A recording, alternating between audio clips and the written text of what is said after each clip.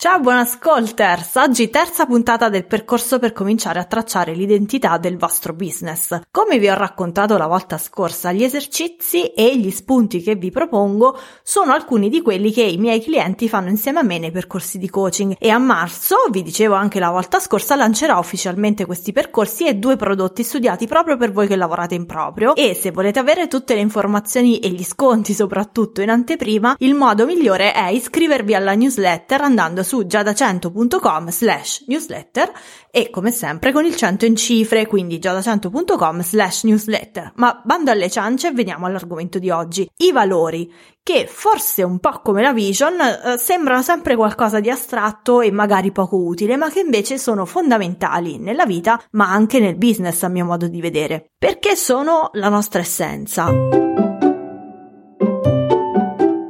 Questo è Buon Ascolto e io sono Giada Centofanti. Della vision, se vi ricordate, vi avevo detto che è un po' come un percorso tratteggiato su una mappa. Ecco, se vogliamo rimanere nella metafora, possiamo dire che i valori sono la nostra bussola e infatti guidano le nostre scelte e i nostri comportamenti. E quando per qualche motivo i nostri valori vengono frustrati, ci ritroviamo in una situazione di disagio e di malessere. Ecco perché anche nell'attività professionale sono fondamentali, perché ci aiutano a essere fedeli a noi stessi, ci evitano quindi di seguire trend o consigli che magari per altri sono giustissimi, ma per noi non vanno bene. E come dicevo nella scorsa puntata, ci servono anche per scegliere i clienti giusti per noi e poi a creare con loro una connessione profonda, proprio perché basata sul nostro modo di vedere le cose. E lo stesso vale se dobbiamo scegliere dei collaboratori. Lavorare con delle persone che hanno valori molto distanti dai nostri è faticoso e a volte anche decisamente controproducente. Bene, adesso però è giustamente arrivato il momento di definirli questi valori. E come si fa? E soprattutto, una cosa che mi viene chiesta spesso, nelle piccole attività i valori coincidono con quelli del professionista o del titolare?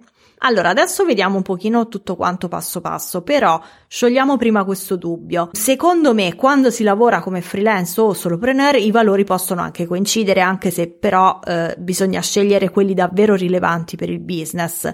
Quando invece si è in società anche soltanto di 2 persone, il lavoro sui valori secondo me va fatto insieme e il mio consiglio è di fare ciascuno gli esercizi per conto proprio e poi mettersi insieme, confrontarsi, fare brainstorming e decidere in comune i valori per l'attività professionale. Ok, partiamo adesso con gli esercizi. Come prima cosa vi chiedo di fare un elenco di momenti di grande soddisfazione e appagamento che avete vissuto. Scrivete liberamente, senza pensare alla forma, scrivete tutto quello che vi viene in mente mettendovi un timer di 10 minuti.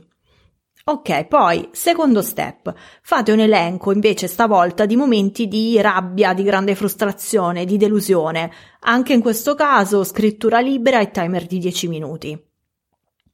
Come ultimo punto fate un terzo elenco, questa volta però di persone che ammirate. Possono essere persone che conoscete, persone famose, possono essere anche personaggi inventati se preferite. L'importante è che accanto a ogni nome scriviate le caratteristiche e poi per queste caratteristiche scriviate come mai sono importanti per voi e che cosa rappresentano per voi. Ok, quando avete finito tutti questi 3 step rileggete le risposte e cercate temi ricorrenti. Metteteli in ordine e rivedendoli andate a verificare se sotto c'è nascosto un valore. Di sicuro i valori emergeranno nell'elenco delle situazioni negative, perché la rabbia e la frustrazione derivano esattamente da una frustrazione di uno dei vostri valori. Poi potete usare invece gli altri 2 elenchi per fare una sorta di verifica, una sorta di controllo e quindi andare a verificare i temi e gli schemi ricorrenti. Bene, facendo questo lavoro di comprensione e poi di ripulitura, arrivate a una lista di valori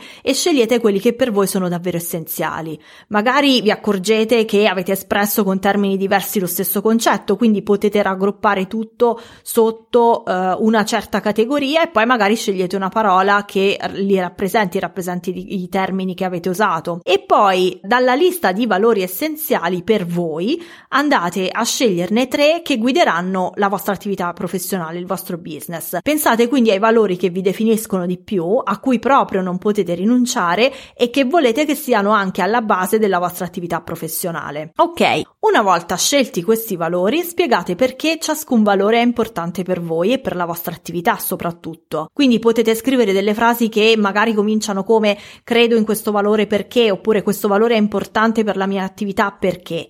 In questa maniera vi si chiarirà il senso dei valori e poi andrete a capire anche se quelli che avete scelto sono effettivamente quelli più importanti per voi. Avere dei valori ben definiti non basta, bisogna anche seguirli e metterli in pratica, no? E qui ci vengono in aiuto i principi guida, che sono poi delle coppie di affermazioni basate proprio sui valori che avete scelto. Quindi, per ciascuno dei valori che avete scelto, scrivete una coppia. Scusate, ho dato una botta al microfono, spero non si senta, ma io ve l'ho fatta notare lo stesso. Evviva! La prima frase della coppia dei principi guida comincia con il mio business si impegna a, invece la seconda il mio business si rifiuta di, un po' come se fossero due facce della stessa medaglia, no? Ecco, se lavorate da soli e preferite potete anche scrivere io mi impegno a e io mi rifiuto di, scegliete voi liberamente. Per farvi un esempio, per capirci meglio, se il valore di riferimento è connessione, i principi guida potrebbero essere il mio business si impegna a rimanere in connessione con i propri clienti e a creare prodotti e servizi che li aiutino a sentirsi più connessi con se stessi, e il mio business si rifiuta di utilizzare tecnologie e sistemi che eliminino la connessione reale dalla relazione con il cliente. Allora, io qui non sono entrata troppo nello specifico perché ho inventato, però ciascuno di voi chiaramente può adattare i principi guida a quello che fa realmente con il proprio lavoro. Ok, bene, questi principi guida scriveteli e teneteli sempre a portata di mano per quei momenti in cui dovete prendere delle decisioni e magari sarete un po' titubanti. Vi aiuteranno a prendere sicuramente la strada giusta. Ok, siamo arrivati a conclusione. La trascrizione della puntata con tutti gli esercizi la trovate sul mio sito all'indirizzo giadacento.com/0209.